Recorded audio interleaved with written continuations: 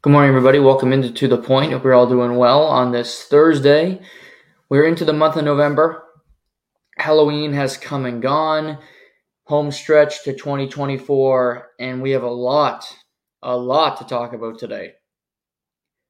So much breaking news yesterday. A number of firings. We have some benchings. We have a new World Series champion and a really forgetful World Series. The first college football rankings were out. Watched some fun NBA last night.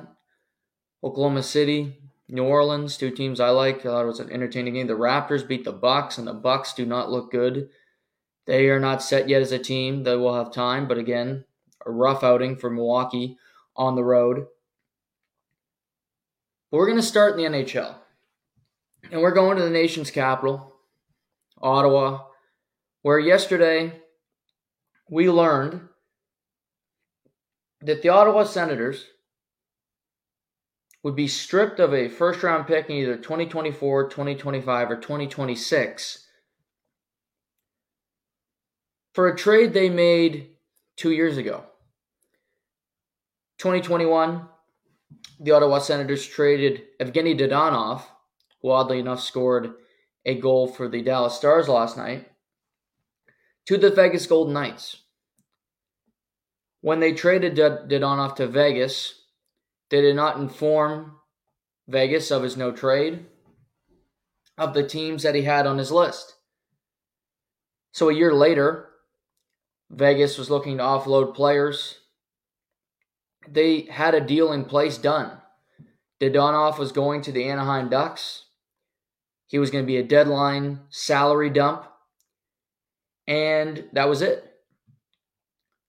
But the deal was actually voided because after the deal was done, it's processed, everything, it's perfect. We learned that Dodonov had Anaheim on his no-trade list, so the deal could not go through. His 10-team no-trade. Again, why you give no-trade clauses to bit pieces, I will never understand, but teams continue to do it, much to my chagrin. So Vegas says, what the hell? We think this deal should be done. We didn't know about this information. And the NHL, because they move at a snail's pace, took this long to come out with this decision. So this is kind of like the deal with Matt Duchene with Colorado, if you recall, where Ottawa had a couple years to make their mind up on what year they wanted to give Colorado their first-round pick. Ended up being Bowen Byram, who went to Colorado, who was a pretty good defenseman. But they will now lose a first-rounder in either this year's draft, next, or 2026. And I think it'll depend on how the team does in the next couple of years to figure out when they want to give up that draft pick. If they're picking in the top 5, if they're picking in the top 10, they're going to retain that pick because it's too valuable. If they have a successful year this year, if they make the postseason, maybe you will give up your first rounder because you're in a good spot and it's not a desirable pick. But after we learn this, we also hear that with this news, with the Shane Pinto debacle, with a lot of things that have happened in Ottawa, obviously there was an ownership change that was approved in September. Michael Andlauer is now the owner of the Ottawa Senators, succeeding Eugene Melnyk, who passed away a number of years ago. Michael Andlauer, in his first big decision, fired Pierre Dorion. Pierre Dorion was the general manager for 8 seasons. He made the playoffs once, a conference final run where the Senators were a double overtime goal away from making the Stanley Cup final back in 2017, but 2017 was a long fucking time ago. So Michael Andlauer met the media, and I actually think he was transparent to a certain extent, and I'll get behind some of the bullshit he talked about, but I thought he was good. He said, I don't know why this is happening now. Completely agree with him. Why this took this long, why it was this drawn out. The NHL He says, why is this on my lap? They knew about Shane Pinto weeks ago. They might have known about Shane Pinto before the season started, before he was approved as an owner. He goes, these two things thrown on my lap in the last 2 weeks.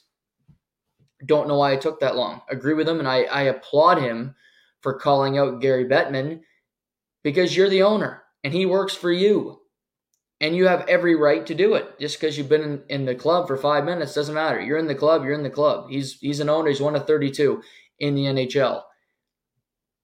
So I appreciate that sentiment. Here's where I come in, and I try to help. You guys got lives, you're busy. I like to cut through the shit. Just cut the shit, right? That's what I do best. So he goes, yeah, this incident really didn't sit well with me.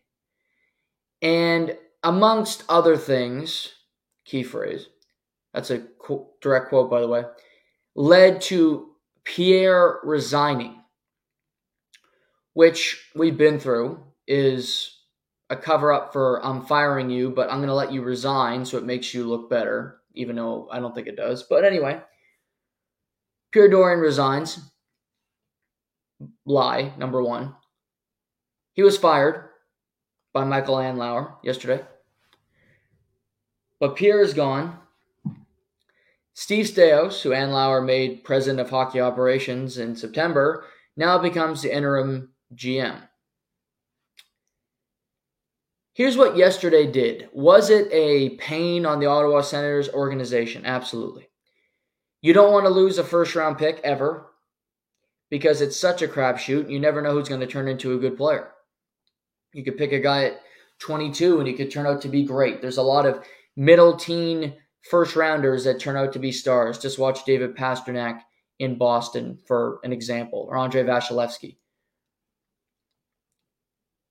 So, yes, it's a pain. It's a nuisance. It's something you don't want to happen to your organization. However, Michael Andlauer just became the owner. And Pierre Dorion was GM for 8 years. And they made the playoffs once, 2017, as I already pointed out. So it's 2017, 2018, 2019, 2020, 2021, 2022. We're almost done 2023. Less than 2 months.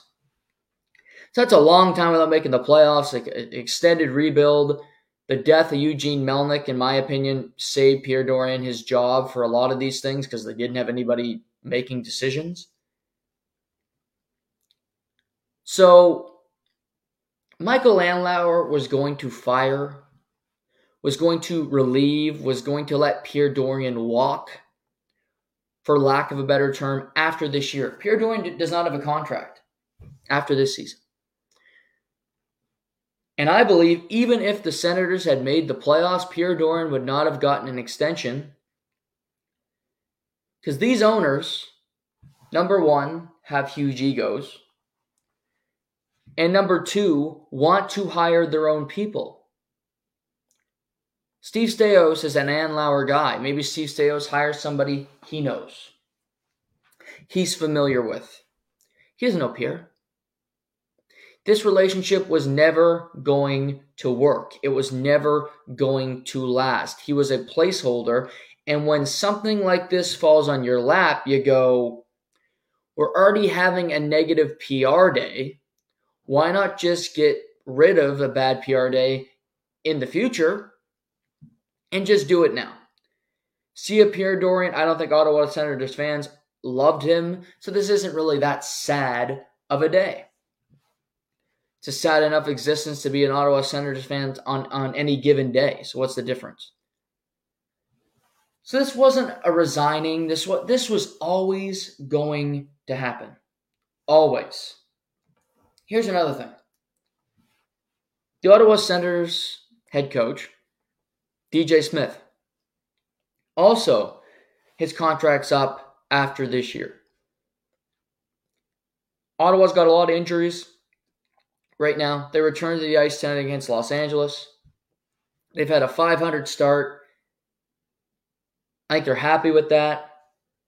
I think they can be a playoff team. I still do. They have a good nucleus of players. But I'm going to make this opinion now, and I'm going to stick to it. If the Ottawa Senators, even if they make the playoffs, even if they win a round, DJ Smith will not be returning as the head coach.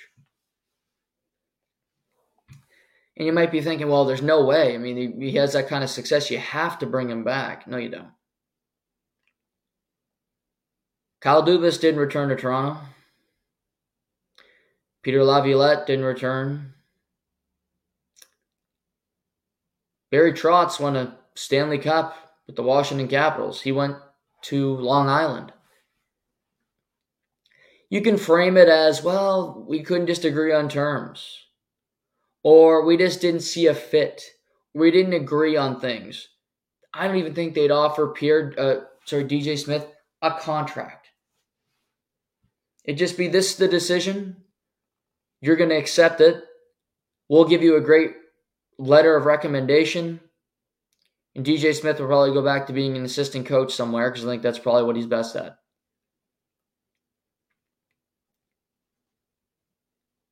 This is a year of hoping for the best for the Senators.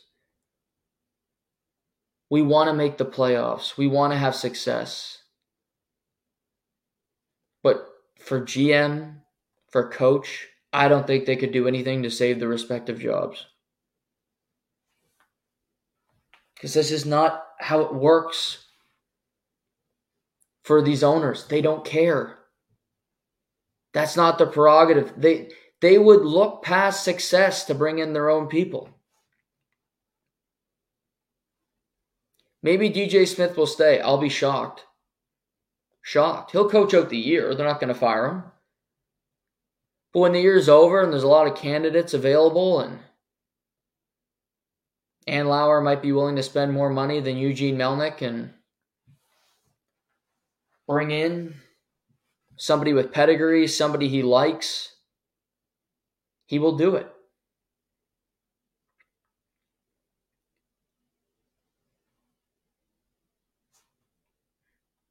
Yesterday was an embarrassing day for Ottawa, no doubt about it. But it's not the end of days. It's not the worst thing in the world. It doesn't affect your season this year at all. It affects a draft pick in the future. And Pierre Dorion made a lot of mistakes when he was in Ottawa. The return on Erik Karlsson can only be framed as a disaster. He didn't get anything in that deal that has turned out to be a great NHL player, prospect, anything. The panic trade of Mark Stone, and Mark Stone goes on to win a Stanley Cup as the captain of the Vegas Golden Knights, I view as a colossal failure. His inability to bring a goaltender to Ottawa with any kind of pedigree, with any sort of winning, year after year, failing to find anybody that could play goal. While seeing Phil Gustafsson, trading him to Minnesota and watching him blossom into a number one goaltender for a playoff team in Minnesota. He's not horrible at the job, but he's not great at the job. This trade was a mess. The Donoff debacle, it's what it was. It was a debacle. You made mistakes. You were messy. And it got thrown back at you.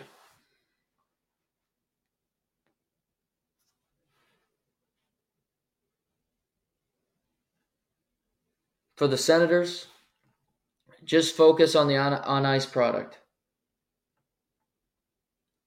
The Eastern Conference is interesting because I don't think there's an elite team yet in the bunch. Carolina's been very average. The Toronto Maple Leafs have not been impressive to me to start the year.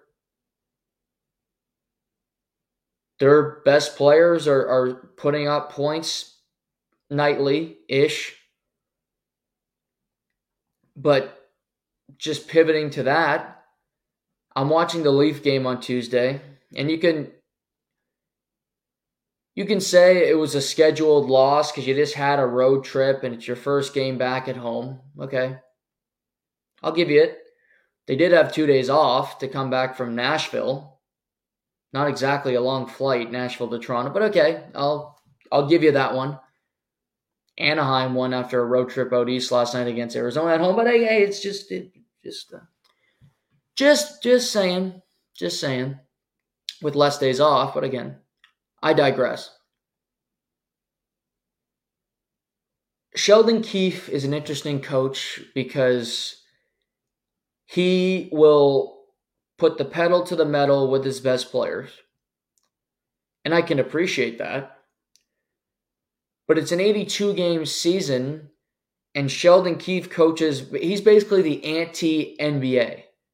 We're going to load manage. We're going to watch your minutes. We're not going to keep you out there too long. He says, fuck it.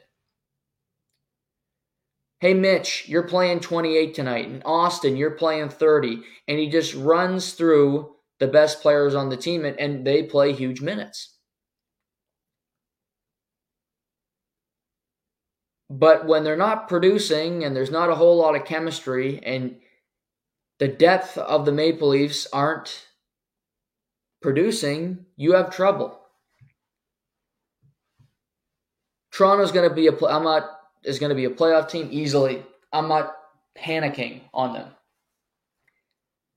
These observations are always about the postseason with them and where it's going to go. William Nylander's been their best player in the month of October. No, it's not even close. Austin Matthews scored 6 goals in his first 2 games. He's been okay since. William Nylander's been good every game this year. He's had a point in every game. He's had the best start to his season, just points in a row in Maple Leaf history. I think John Tavares has had a very good start to the season. Better than I expected. Mitch Marner, of the best players on this team, has been the most disappointing. Because I actually think Morgan Rielly's been pretty good, and I'm usually hard on him because I think he's overvalued and people prop him up because he plays on the Toronto Maple Leafs. He's been very strong. And Brody's settled in, and that's worked. But I don't see a dynamic Mitch Marner. I don't see a guy that's tenacious on pucks, that's the driver of the team, that's the engine, if you will. That's what he was last year. Him and Matthews, the chemistry, gone. Just not there. And this isn't just Tuesday night where they had 10 shots with 7 minutes left in the second period. They've been kind of lethargic all season long. I watched Sheldon Keefe putting Marner and Matthews out on the penalty kill. And while I think Matthews is very good at the penalty kill and Marner's always been very good, are you gassing them out? Are they playing too many minutes? They have enough players on this team who don't create anything offensively. The fourth line of the Maple Leafs really doesn't. They don't do much to facilitate, to create, to do anything like that, right?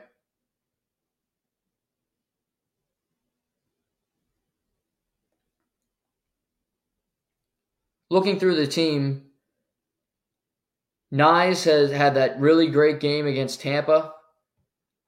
Since then, he's been quiet. Gregor, Holmberg, Ryan Reeves, people love him.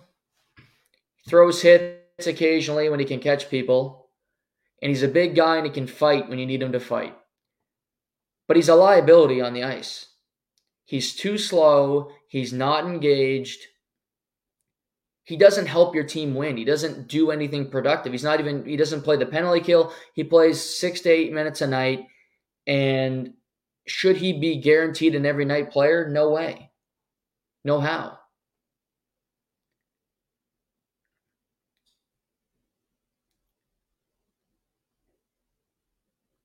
Max Domi had a spurt where he played better hockey. But if your best players are going to be your best players, which they should be, they can't be the go-to guys on the penalty kill and the power play and 5-on-5. It's just not going to work. McDavid doesn't play the penalty kill. Or he doesn't play a minute and 10 seconds on the penalty kill. Because what the Leafs guys do is they get the puck and they don't ice it. They try to score a goal, and then you have to come back and defend, and then they change. Which is a lot more energy, and you're on the ice longer, and you don't realize it, but it catches up to you.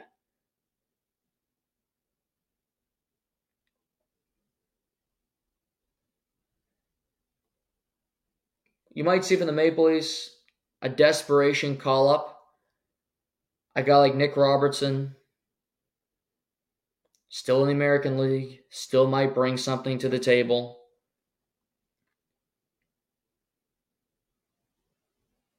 Their goaltending's not a problem. I mean, they have Jake McCabe is banged up on the back end. They have to play Lagos, and Giordano's playing too many minutes. And good on him at 40 years old. But that's never going to work. We all know it. They need help, and they'll get help in their defense by the trade deadline. I'm certain of it.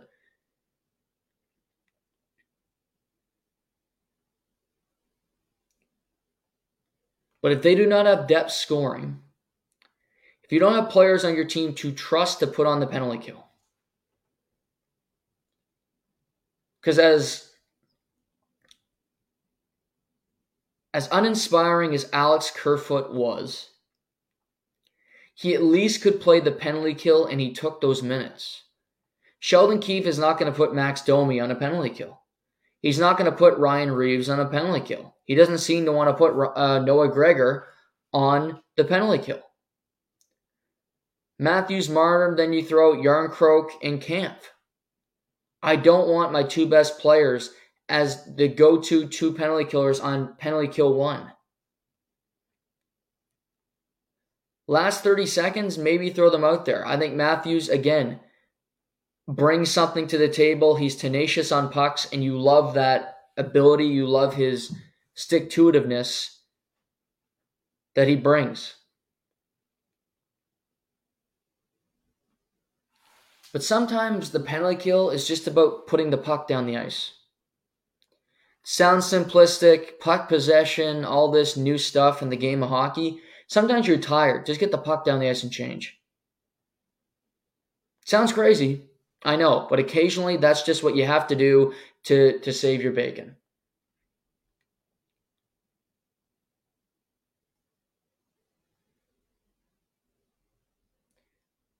Leafs Bruins tonight at the TD Garden.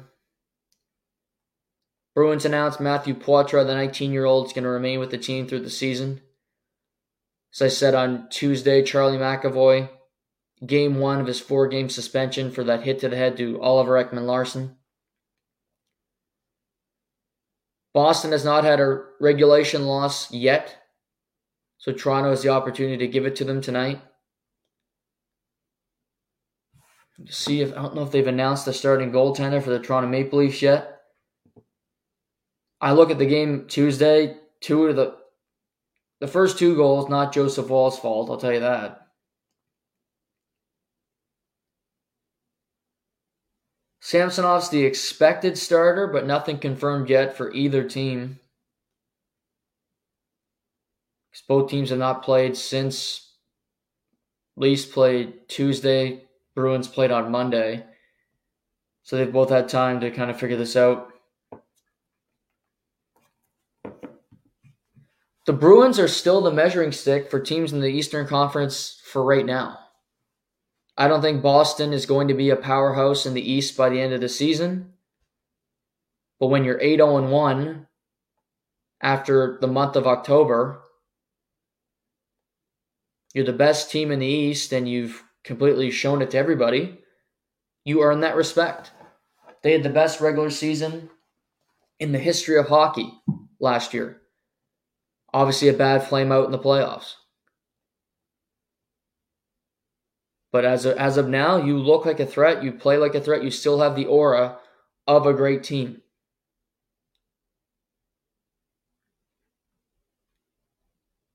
No Lucic, so we likely won't get any Lucic-Reeves shenanigans tonight. Maybe the Bruins still have some tough guys, but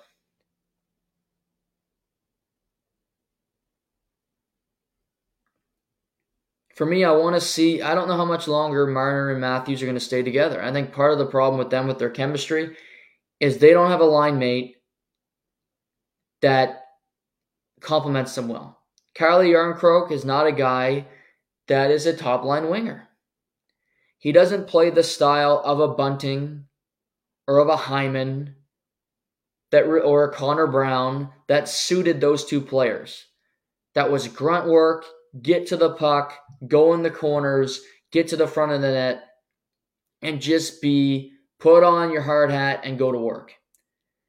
Yarncroke kind of wants to be a goal scorer, wants to be a star while also being a penalty killer. He's a tweener, and he brings value, but I don't think he fits with those two players. Bertuzzi, they have him playing with Tavares and Nylander. He's been okay. They keep saying he's banged up, but if he's banged up, but he's still playing in the games, why is he on the top line if that's where you want him to be? That's confusing to me. Domi's a third liner, and Nyes is the player that I think they view as the long-term option up there. I just don't know if it's going to be this year. He has spurts. I like his work ethic. He had an awesome third period against the Tampa Bay Lightning. But from what I've seen, do I think he can play top-line winger minutes night in, night out for 70 games? No, I don't. I think they kind of know that, and if they throw him up there right now, the genie's out of the bottle, and it's kind of hard to put it back in.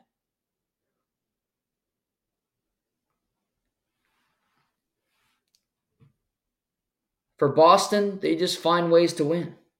Pavel Zacha, Matthew Poitras, Hampus Lindholm, Brandon Carlo, phenomenal goaltending.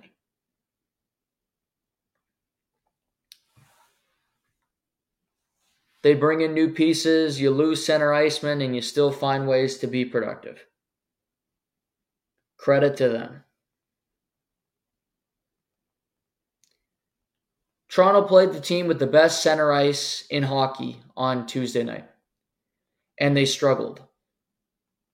Because you look at Kopitar, you look at PLD, and you look at Danault, and they didn't have an answer for them. They couldn't match them, and it was a mismatch of epic proportions.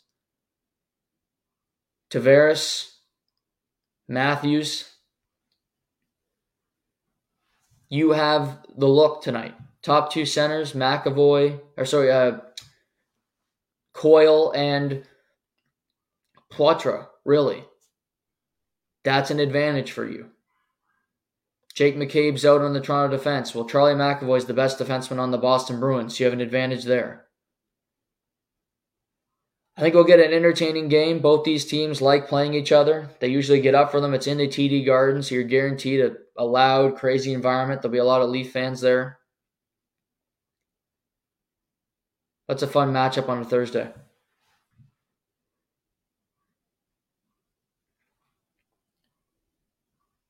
After the month of October into November,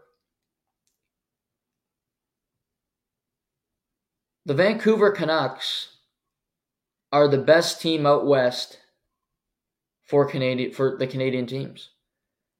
As we currently stand, the Canucks are better than the Flames, and the Canucks are better than the Oilers. And that's not just based on points for me. Eye test, you watch the games, the Vancouver Canucks are playing good hockey. They have more balance than either of the two teams I just mentioned. Elias Pettersson's been phenomenal to start the year in a contract year. JT Miller's been really solid. Carson Soucy, a signing I liked. Thatcher Demko or Casey DeSmith, quite frankly. He's been very good. And Quinn Hughes has arguably been, he's right up there with Cale Makar as the best defenseman in the sport in the first month. He got stronger. He's still a great skater. He's making smarter decisions. He is maturing right before our eyes as a hockey player, which is great to see. And the Oilers have a higher ceiling because you look and you have McDavid and you have Leon Draisaitl and Nugent Hopkins, who was a 100-point guy last year, and Evan Bouchard, who was the best slap shot in the league but can't defend a lick. The Edmonton Oilers are the team that can be better than Vancouver. But Rick Tocchet has this team playing a certain way. And if Thatcher Demko is healthy the whole year, and Pettersson is playing like one of the best players in the sport, which he should be because he is, the Vancouver Canucks can be that playoff team that maybe we didn't expect. The Seattle Kraken, despite the fact that they won on Monday night, have been underwhelming to start the year.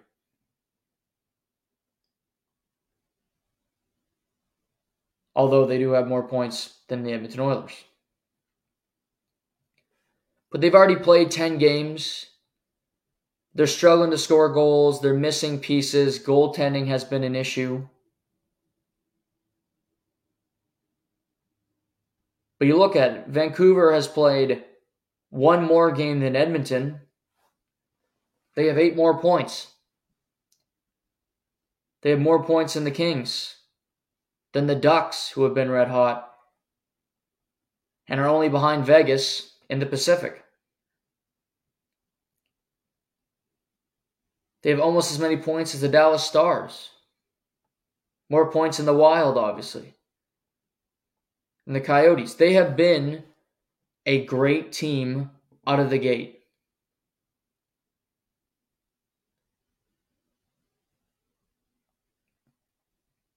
I'm just impressed because I didn't expect to see a team this good. And they're fun to watch, this team. Philip Hronek's really helped. He's playing 23, 24 minutes a night. A great trade. Carson Soucy, he can play 17, 18 minutes, and he plays those minutes and you don't know he's there. Perfect. Anthony Beauvillier, kind of a throw-in. I always liked him because I think he plays hard. Sam Lafferty, a guy you get from the Leafs. He's doing his job. And Elias Pettersson's the biggest factor. He's got 16 points in 9 games, which is good enough for second in the National Hockey League.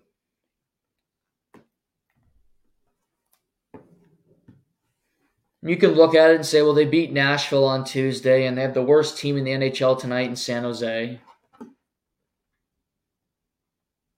But they beat Edmonton twice already.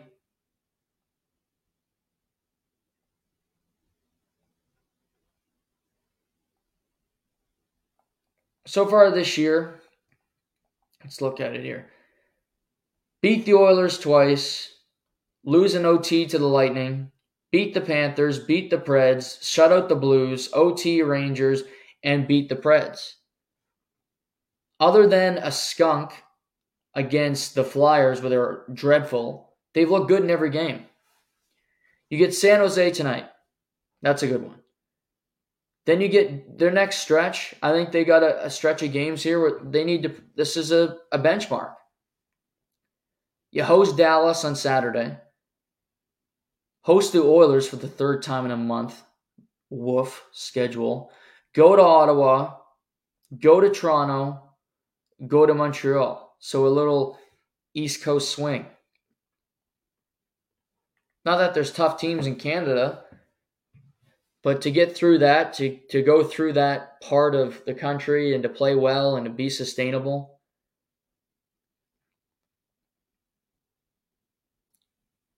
Goaltending's the great elixir, and when you have 2 really good defensemen, it helps you. They've never had that with Quinn Hughes. Tyler Myers is not the number 2 guy anymore. This team still has to show more for me to really, truly buy in. But I can buy into Hughes the way I can buy into Pettersson. But I'll tell Vancouver, Give him whatever money he wants. Do not let him walk out the door. You do not want to lose this guy. He's a franchise guy. He's a potential Hart Trophy player. I think Pettersson's the type of player. He could be nominated for the Selke and nominated for the Hart in the same year. Because he does both so well. He's a better Kopitar. And Kopitar's a multiple-time Stanley Cup champion. So that's telling you something.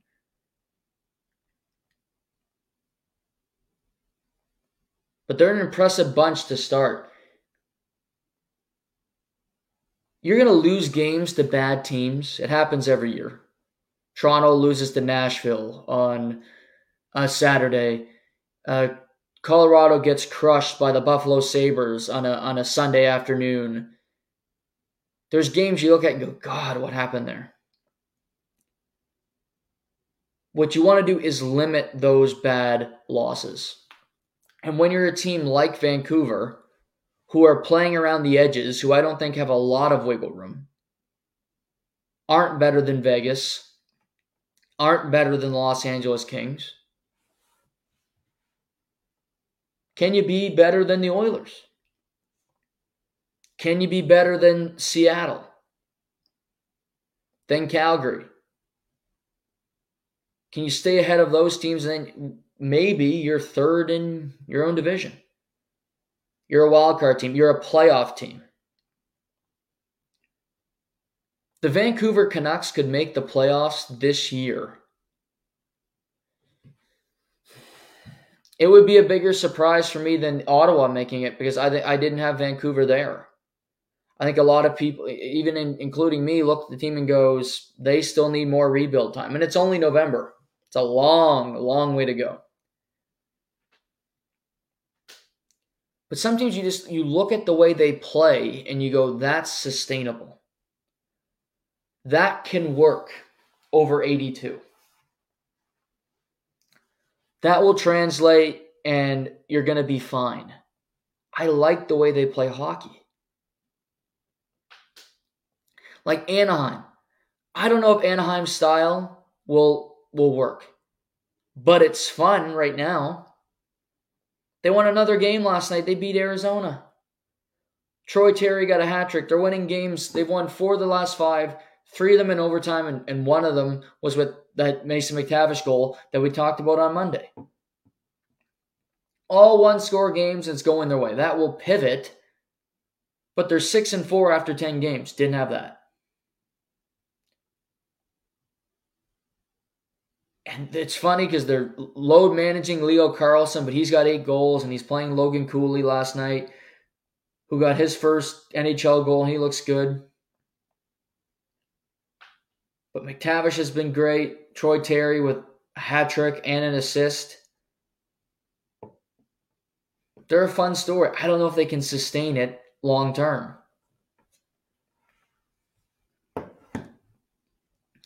The Flames can't. They're in big trouble. Losing again last night. Huberdeau wasn't on the ice to end the game when they were trying to tie it. Ottinger was just wonderful for Dallas. 43 saves on 46 shots. Dallas shouldn't have won the game, but they did. Calgary gives up a shorthanded goal. Go 1 for 5 on the power play. Connor Zary scored his first NHL game. We talked about this on Tuesday. Calgary is in a spot right now where they need to figure out where they're going and who they are as a team.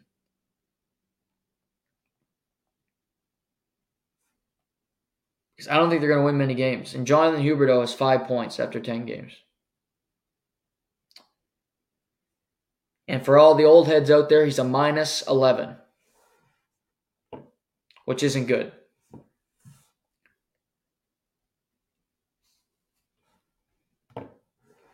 I don't know if this is going to get any better for the Calgary Flames.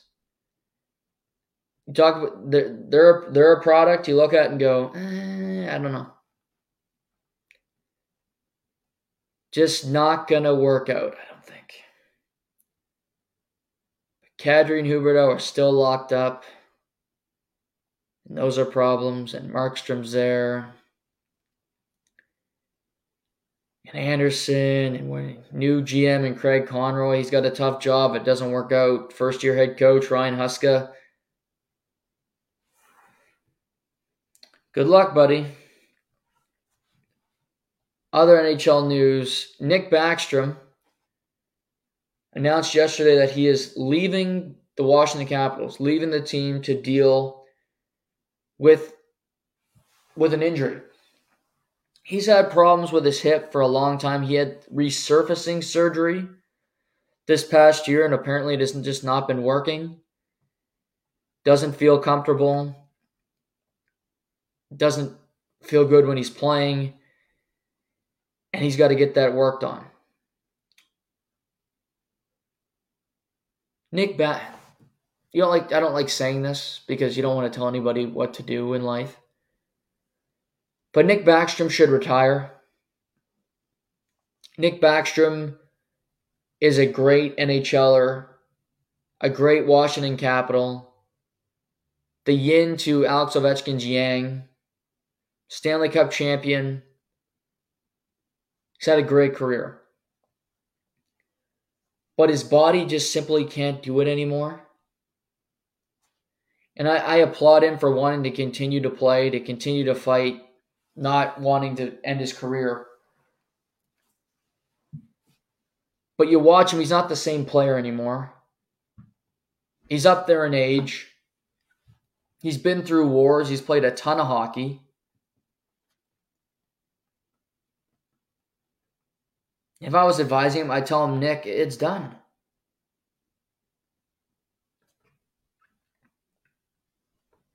It's just, we're done here. He's 35, which doesn't sound that old, but he'll be 36 November 23rd, so in less than a month.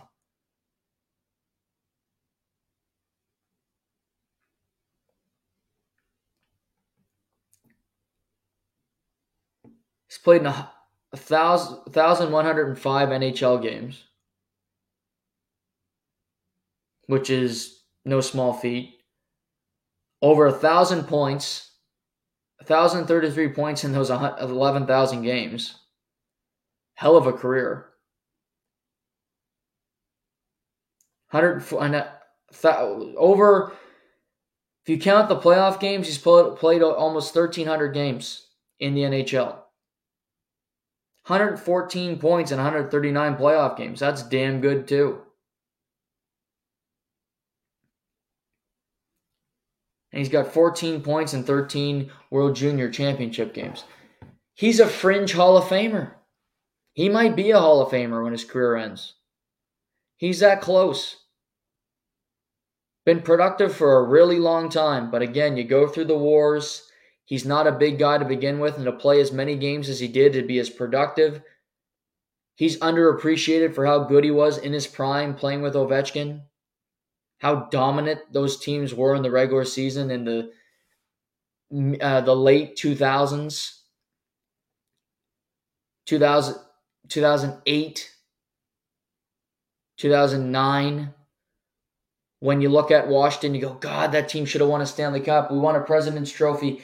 But you run into a Yarrow Halak, and then you run into a Carey Price, and you can't get by the Penguins. But eventually, you battle through, and all the way in 2018,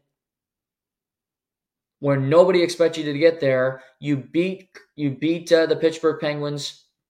You come back from 3-2 down against Tampa Bay Lightning. You win Game 6 in Washington. You win Game 7 in Tampa on the road. And then you beat Vegas and win the Stanley Cup in one of the most epic celebrations in pro sports history. Washington's an old bunch. That whole team seems to have creaky knees.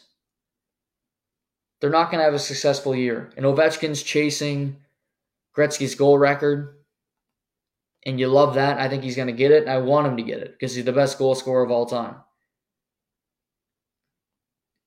But Backstrom is not built like Ovechkin. He was not built like a freight train. And I think his body's just telling him you can't do this anymore. In the press release, he said he's stepping away because of the injury.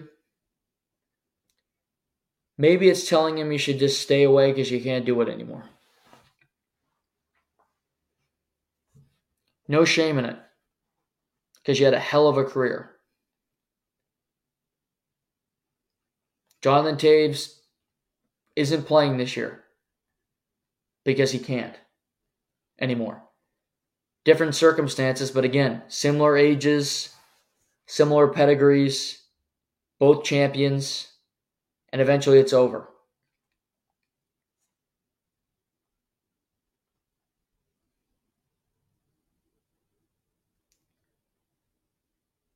I hope Nick Backstrom gets to do whatever he wants. If he can come back and play, great. But if you're coming back to play and you have pain every time you step on the ice, there's no point in doing it. That's no fun for anybody. Nobody wants to see you go through that.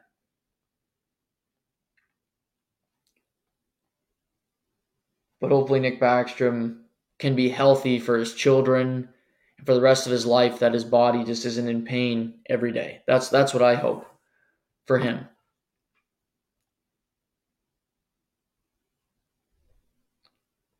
The NHL tonight, Panthers at the Red Wings. Hurricanes Rangers, an interesting game. Freddie Anderson still has not lost a start this season. 4-0 for the Hurricanes. Rangers are red hot, coming off a Western road swing. So we'll see if this is a scheduled loss for the Rangers, if that gets brought up tomorrow, if they lose.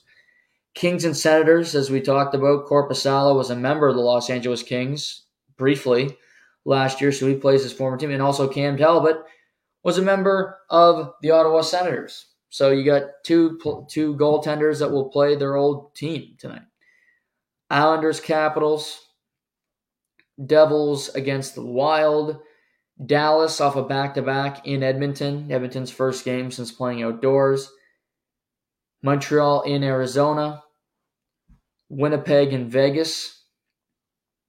Preds, Kraken, and Canucks, Sharks. So a very busy night in the NHL. Also last night, Colorado beat the St. Louis Blues. They hadn't played in a minute. They look good. They had lost 2 straight. People, you read some things. Oh, maybe they're not as good as we thought. They're still pretty good. Mikko Rantanen's still damn good, one of the best wingers in the game, and Nathan McKinnon's pretty good, and Kale McCarr ain't bad. And Georgiev's in net. Nobody really knows who he is, but he's a pretty solid goaltender. Pretty good. Not bad. So Colorado improves to 7-2 with a win over St. Louis last night. Let's pivot to the NFL, because Pierre Dorion was fired yesterday, but he was not the only GM let go. He was not the only shakeup. The Vegas Raiders played on Monday night. We talked about that game on Tuesday with Detroit, where Devontae Adams only had 1 catch, and it was a disaster, and he wants out of Vegas, but they won't trade him. But Tuesday night, while everybody was sleeping, Mark Davis made some moves. He fired his head coach, Josh McDaniels, and fired his general manager, Dave Ziegler. After 8 games, a 3-5 start, both guys out in Tinseltown. Josh McDaniels is in the second year of a 6-year contract, so that means they have to pay him 4 more years to likely coach for another team, not as a head coach, but as a coordinator. He'll likely end up back in New England.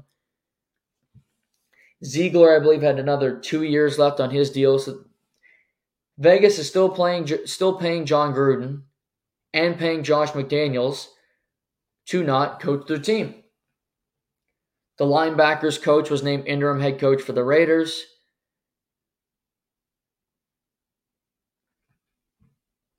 I view this as a positive thing. It was a mistake from the beginning to hire Josh McDaniels.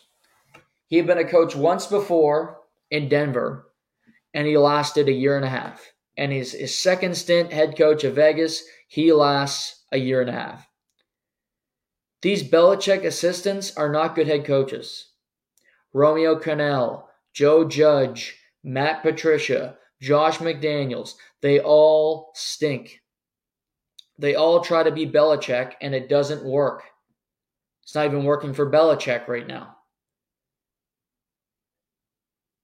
What Josh McDaniels just said, let's bring in everybody from New England. Jacoby Myers, porn star Jimmy, Brandon Bolden. I believe they have 9 players on the team that used to be New England Patriots. And how's that working for you? Their offense is so putrid because then yesterday, during the day, they fired offensive coordinator Mick Lombardi. So they're completely cleaning house in the middle of the season. But the trade deadline passed and Devontae Adams is still there. So it's kind of a weird situation. He doesn't want to be there. Also, last offseason, they signed Jimmy Garoppolo to a 3-year, $70 million contract, and he was benched yesterday. For the remainder of the season, Aiden O'Connell, 4th-round draft pick in last year's draft out of Purdue, will be the starting quarterback for the Raiders. Jimmy's on the bench. Aiden O'Connell is in. So a change of philosophy, a change in eras, if you will, for Vegas. So they're paying people a lot of money to not work, really, with Jimmy and McDaniels, Ziegler, John Gruden. It's something else.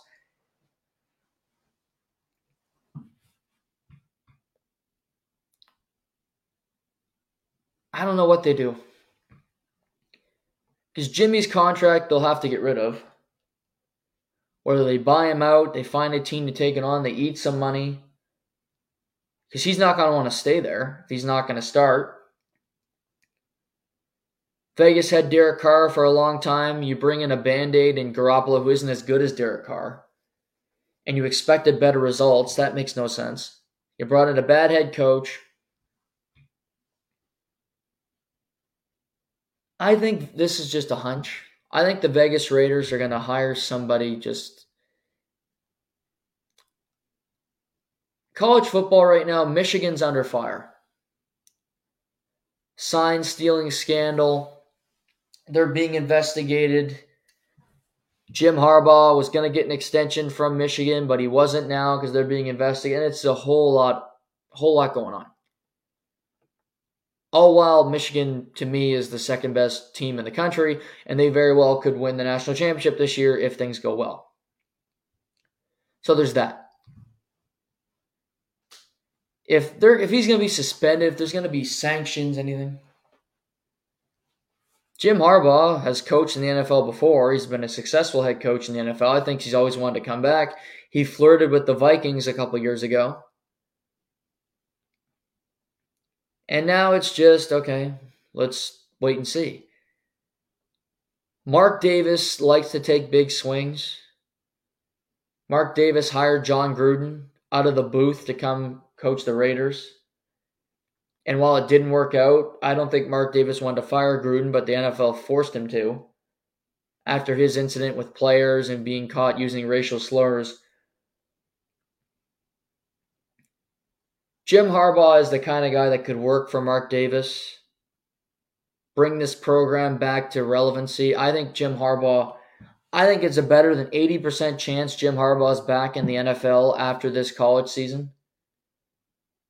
He used to play for the Bears. He was the quarterback for the Bears back in the day. So he has that connection with the McCaskey family. I think the Raiders would be willing to pay more money than the Bears for Harbaugh to come coach them. So there's that. Both teams are likely going to have rookie quarterbacks in 2024.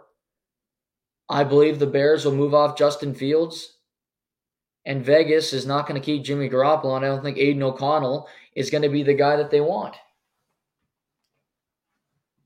Harbaugh's coaching in college. He's going to be able to see, the Bo Nixes of the world, the Drake Mays, the Caleb Williams, the Michael Penix Jr.'s. He won't be the general manager, but he goes in and goes, hey, I've schemed against these players. Let's go make it work. Maybe it's Lincoln Riley in Vegas. Who knows? I think college coaches are going to be moving to the NFL just based on the success that they're having in college, which is a lot for Michigan and little for USC this year in Lincoln Riley. Now, we still have a lot of season left in the NFL for Vegas to make this move. And while you can go, this is signaling a tank, which in a sense it is, Vegas is playing the Giants this weekend. That's a very winnable game, even with a rookie quarterback in Aiden O'Connell. Because the Giants aren't a good team. Their offense has been putrid. Did you watch their game against the Jets last week? That wasn't football, for Christ's sake. That was awful. That was disgusting to see.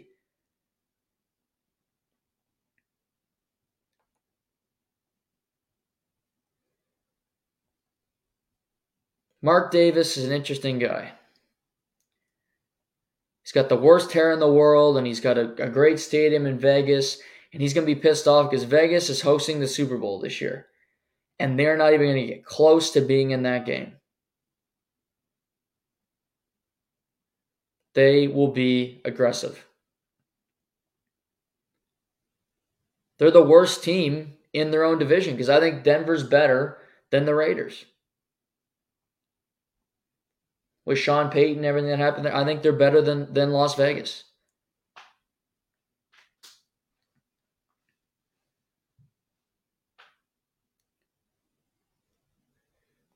But while it looks bad because I didn't like the time of day that they did it, I don't disagree with the firings that they did.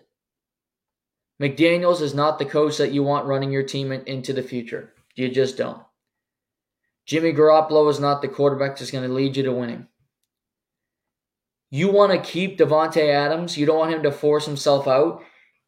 Have a quarterback that will throw the ball to him so he has more than one reception for 11 yards at the end of a game. An offensive coordinator that can scheme one of the best receivers of his generation open. Because while he's under contract, you can demand out and things happen.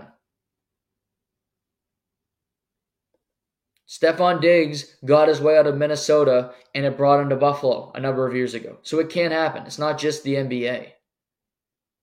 Not just James Harden having the ability to just fairy dust and put himself wherever he wants to be. If you bring in a coach that has some pedigree and you draft a quarterback that's pretty good, maybe Davante Adams goes, you know what, I'll stay in Vegas. Because I'm due $22 and $36 million over the next 2 years respectively. Maybe I will stick around. I won't take a pay cut so they can trade me and I'll go somewhere where, maybe we can build a program here.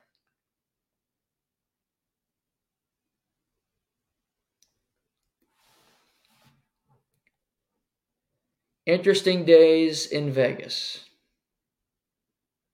Aiden O'Connell, new QB1. Another quarterback shakeup. Desmond Ridder, the former starting quarterback for the Atlanta Falcons, was benched on Sunday in a loss to the Tennessee Titans. Arthur Smith came out yesterday and announced that my guy, the Green Lizard, Taylor Heineke, will be the starter for the Atlanta Falcons when they play the Minnesota Vikings this weekend. So Ridder, really his first year as a starter, put on the bench. The veteran Taylor Heineke comes in. This is Arthur Smith doing two things. Giving his team the best chance to win, and he's fighting for his job. He's in his third season as a head coach, and they did not come close to making the playoffs in his first two. He needs the Falcons to win the NFC South and make the playoffs. They are tied for the division lead with the New Orleans Saints. Desmond Ridder is a turnover machine. Desmond Ridder is younger, and you know what Taylor Heineke is, while Ridder potentially could get better. But while you develop Ridder and you go through the growing pains, The coach that will benefit from that is the next one. Well, Arthur Smith gets the pink slip and he's unemployed. This is a job preservation move. Keep me. Heineke, help me. I seen what you did in Washington. You got that team to the playoffs. You nearly beat Tom Brady in Tampa. Can you help this team? We're playing a Vikings team who normally would be massive favorites against us, but Kirk D. Cousins had surgery on his torn Achilles yesterday, and he's done for the season. He's not walking through that door. Jaron Hall, a rookie 5th rounder, is walking through that door, who's never made an NFL start. With Heineke, we turn the ball over, we give the ball to Bijan Robinson, and we find our skill players. I like our chances. To me, Ritter, Heineke was the better quarterback from day one, but they go with the younger guy. The Green Lizard was bound to start games in the league this year, and he is back. I'm happy for the Green Lizard. You might think, why do I call him the Green Lizard? He used to have a coach in college that called him the Green Lizard. And I like it, and I'm sticking to it. The Green Lizard, Taylor Heineke, will be under center for the Falcons on Sunday afternoon. Thursday Night Football this evening. Tennessee Titans, Pittsburgh Steelers. Ryan Tannehill still banged up. Will Levis will be making his second career start. Short week, obviously, for both teams, but Levis, first start, then you go and play on a Thursday. Kenny Pickett was banged up on Sunday, took a massive hit to that shoulder, but he is playing tonight. Steelers are a 2.5-point home favorite. No Minkah Fitzpatrick for the Steelers. Steelers are 4-3. Titans are 3-4. The Steelers can't put up points. They just don't do it, but they find a way to win close games when Kenny Pickett can finish them. Will Levis has a great first game, 4 touchdown passes, 3 to DeAndre Hopkins, and you go, okay. He's going to revert back to the norm. He's going to have himself maybe just an average game. Weird on Thursday nights. Crazy things happen. Pittsburgh's not an easy environment to play in, so a tough call for Will Levis tonight.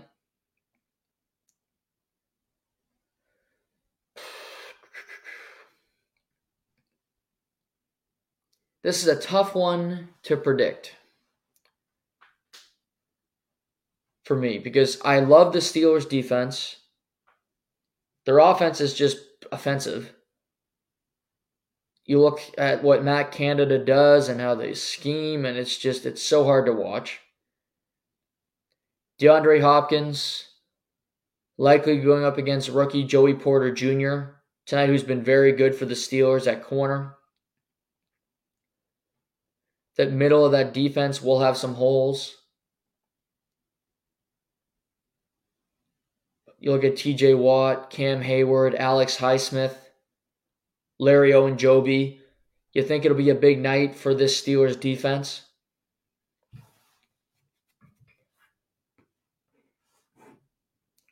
I hate betting on Thursday games because I just think the games are weird. For some reason, it's screaming to me Titans.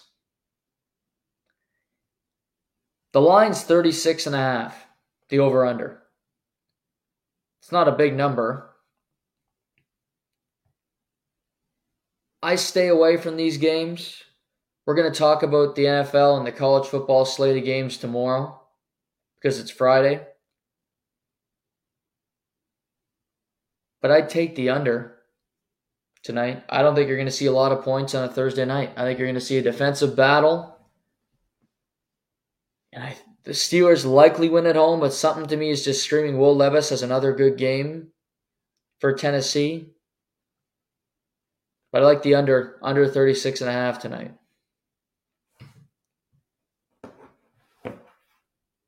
Speaking of college football, quickly, when November comes around, the College Football Playoff Committee comes together and they release a list every Tuesday of the top teams in the nation. Tuesday night comes out. Top 4 consists of number 1, Ohio State, which I think surprised some people. Didn't surprise me. Because is Ohio State the best team? No. But they have the best resume to this point. Beat Notre Dame. You beat Penn State, 2 teams that are ranked inside the top 12. Where Georgia has beaten really nobody of significance. Nobody that is in the top 20. Michigan, same thing. Florida State has beaten Clemson, but they're now 4-4, so that's not that impressive a win. You nearly lose to Boston College. You beat Duke, but Duke got shelled against Louisville over the weekend. So Ohio State at number 1 does make sense. Are they better than Georgia and Michigan? No. My biggest gripe with this is Florida State being above Washington. The Washington Huskies beat Oregon, who are number 6. Washington's 5, Oregon is 6. So if 5 beats 6 and Florida State has beaten LSU, who has 2 losses, Oregon has 1, which is still an impressive win, but it's not as impressive as Washington's, and you beat a Duke team with a healthy Riley Leonard, you probably would have lost. You nearly lost to Boston College. You won a games by the skin of your teeth. Washington plays in the Pac-12, which is a tougher conference. To me, Washington should be number 4 and Florida State should be 5.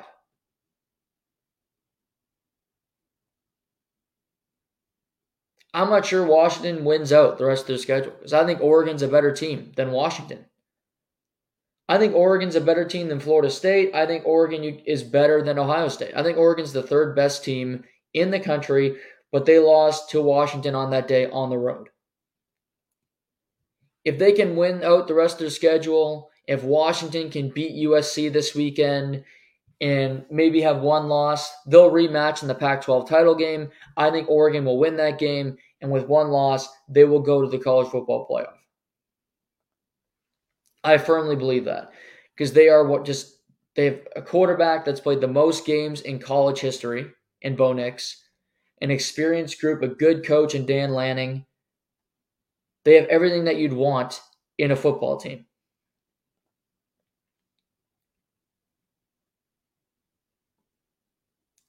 Looking ahead, Ohio State has to play Michigan. So somebody's going to lose that game. I think Georgia's a lock, and I think Michigan's a lock because I don't think either team's going to lose a game down the stretch. Georgia has Missouri this weekend. That's a difficult test. We'll talk about that line tomorrow. It's by far their toughest game of the season, and I think Missouri's pretty good, but I don't think they're going to win. I don't think Missouri's going to beat them. Michigan has to play Penn State, and they have to play Ohio State. I think they beat both of those teams. I think they're more physical than those teams. You could argue they have a better quarterback than both of those teams now with J.J. McCarthy getting better week after week. So to me, Georgia and Michigan will be in the college football playoff because they are going to be undefeated. Ohio State will likely have 1 loss. Florida State, they have some games where I look at it and go, do they survive it?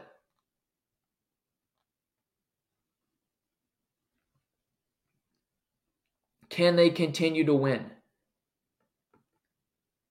The rest of their schedule. They're at Pitt this weekend, which is basically a bye week.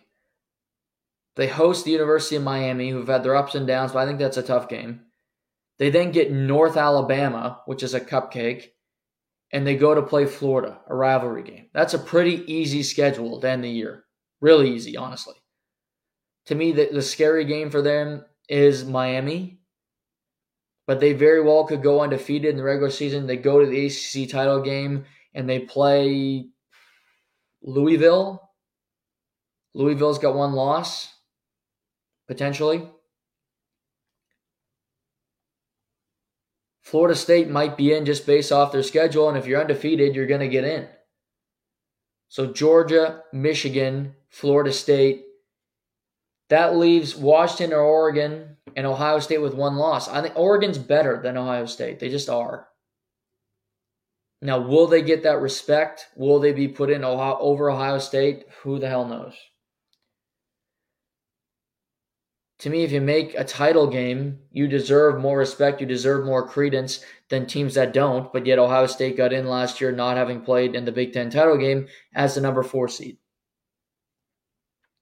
Losing in the Big 12 title in the Pac-12 title game hurt USC, oddly enough. Helped Ohio State get in. Now, crazy things can happen. There are losses you don't expect in college. But a lot of teams in their second last game of the year get a cupcake. They always do it in the SEC in particular. But Ohio State at Rutgers, who are surprisingly good at 6-2, but I don't see that being an issue. Michigan State, who stink. Host Minnesota, who can't score. And then you finish at Michigan. I don't think they lose a game before Michigan. Michigan's schedule, I talked about the Penn State game. So Michigan hosts Purdue, at Penn State, at Maryland, host Ohio State. So that you have two teams inside the top 10 to end your season, but I don't think they'll have trouble with either of them. More Ohio State, that game might be closer, but I don't think the Penn State game will be close because I just think they're better than them.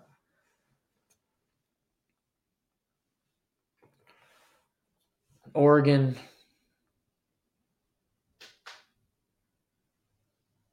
Host Cal, host USC, at Arizona State, host Oregon State to end the year. That's a tougher schedule because the Pac-12 is a tougher conference than the Big Ten. Hard to believe, but it is this year. Tough sledding for Washington and Oregon. They'll probably be left out again, which pisses me off.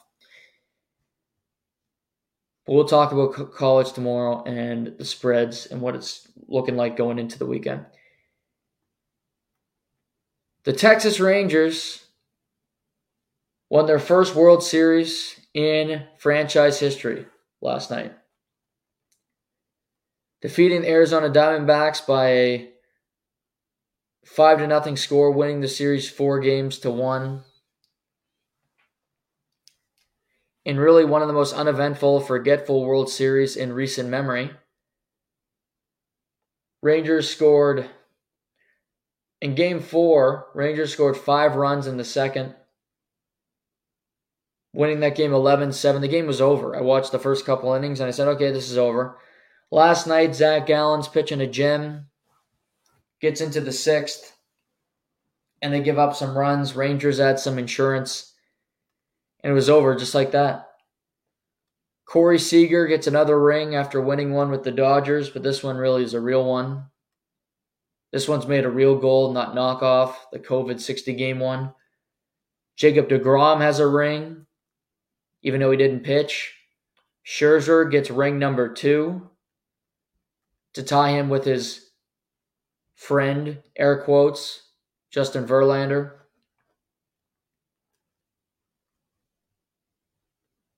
Seager was phenomenal.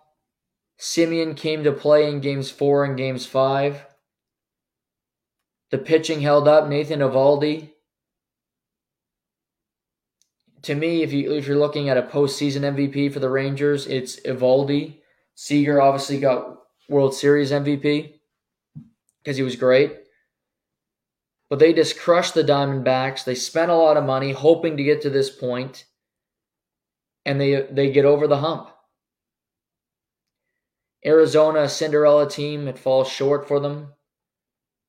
a great season for Torey Lovello and a lot of those guys. Corbin Carroll, a rookie, Christian Walker, Gabriel Moreno in his first big league year, Loris Gurriel Jr. Nothing to be ashamed about. They battled hard all season long. And now we get ready for an off season with Shohei Ohtani, and what's he going to do? Looking at the top free agents heading into this summer, you have Shohei Ohtani, Marcus Stroman, Javi Baez, Joey Votto, Ryu, Clayton Kershaw, Chuck Peterson, Lance Lynn, Bellinger, interesting name to watch, Brandon Crawford in San Francisco, Eduardo Rodriguez, formerly with the Detroit Tigers, Josh Hader, one of the best closers in the game. Also in San Diego, you have the guy who's probably going to win the National League Cy Young in Blake Snell. So Josh Hader and Blake Snell are available. I don't think San Diego's going to be able to keep both because they don't want too much money. Sonny Gray in Minnesota, who's a damn good pitcher. Jordan Montgomery, who just won a World Series, he just augmented his value. Craig Kimbrell.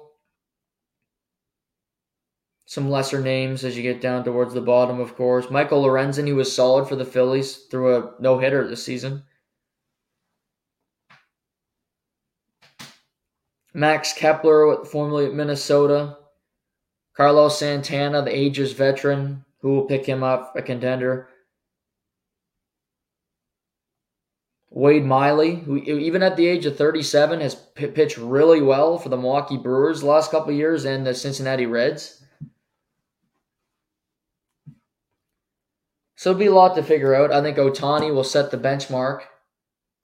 See what his contract is, see where he goes, and then everything else will fall where it may. Still a lot of managers that need to be hired. And front offices have to figure out what they want to do with their payrolls, what the Mets want to do moving forward. Do they want to compete? Do they want to have a soft tank, have an off year, as they've described it? Are we going to press? What is the identity of our team? Where do we want to go? Toronto Blue Jays, are you going to bring back Whit Merrifield, Kevin Kiermaier, any of these veterans? Are they coming back? The New York Yankees. Aaron Judge is our captain. Great, we have him. Stanton can run 1 mile an hour. Our pitching is a complete abomination. What are we doing? You don't trade, you don't change the manager. You don't change the general manager.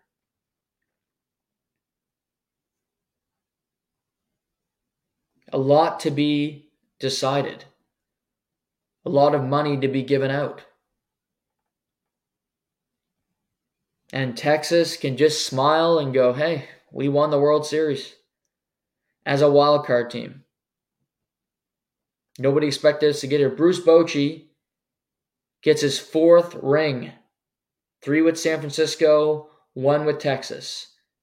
He's never lost a win-or-go-home game in his career as a manager. Which is, I think he's 6-0 in those games. The Texas Rangers went 11-0 on the road in the postseason, which is a Major League Baseball record. They had an incredible run. The Braves, an awesome regular season. The Rays, the Baltimore Orioles, but ultimately it's the Texas Rangers. And Texas gets a champion. It's been a minute because the Cowboys weren't exactly helping the cause. And Corey Seager was given a pile of money to come play for Texas after leaving the Los Angeles Dodgers. He was worth the money because he was one of the best players. I think he's going to win the American League MVP runner-up in the regular season, and he just won World Series MVP. So he was damn good all year long. But I'm curious to see the bidding war for Shohei Ohtani and what teams get involved. Does Seattle get a pitch? Does San Francisco make a pitch? The Dodgers, does he go back to the Angels? If Ohtani leaves the Angels, what does Mike Trout want to do with his future? Does he want to stay there all the while knowing that you're not going to be competitive and you have no chance of winning a World Series or even making the playoffs the next couple of years? So a lot to figure out moving forward here in the baseball world. Also, the NBA in-season tournament starts tomorrow, if you cared. Which I'm going to try to it's got a lot of European soccer feel to it, where Inter Miami can win some cup in the middle of a season, but they miss the playoffs, which to me just doesn't make any sense. Just sounds foreign. We won this little trophy, but our team itself in our league that we play in couldn't make the playoffs. Just kind of hooey. But it starts tomorrow, and I'm going to try to get excited I hate the word excited. I'm going to try to be optimistic. There we go. I'm going to try to be optimistic about the in-season tournament. We'll see. But there's games, and there's a final in Vegas, and anyway, it's going to happen. Hopefully, Jimmy Butler and a lot of these guys that load manage actually play. Jimmy Butler should play because the Miami Heat are 1-4 in their first 5, and the Memphis Grizzlies are 0-5, and they look rough in their first 5. My Pacers got crushed last night, 155 points going up to the Celtics, but hey, you can't win them all. Can't win them. Chet Holmgren looks good. And OKC lost again, but that Pelicans Thunder game, that was entertaining. That was good basketball last night. Lakers Clippers wasn't bad either. Tomorrow on the program, we're going to talk about the lines for all these NFL games. And over the weekend, we got a game in Frankfurt, Germany, Sunday morning. Get up. Be ready for that one. Look at the college football slate. We will react to tonight's Thursday night football game between the Tennessee Titans and the Pittsburgh Steelers.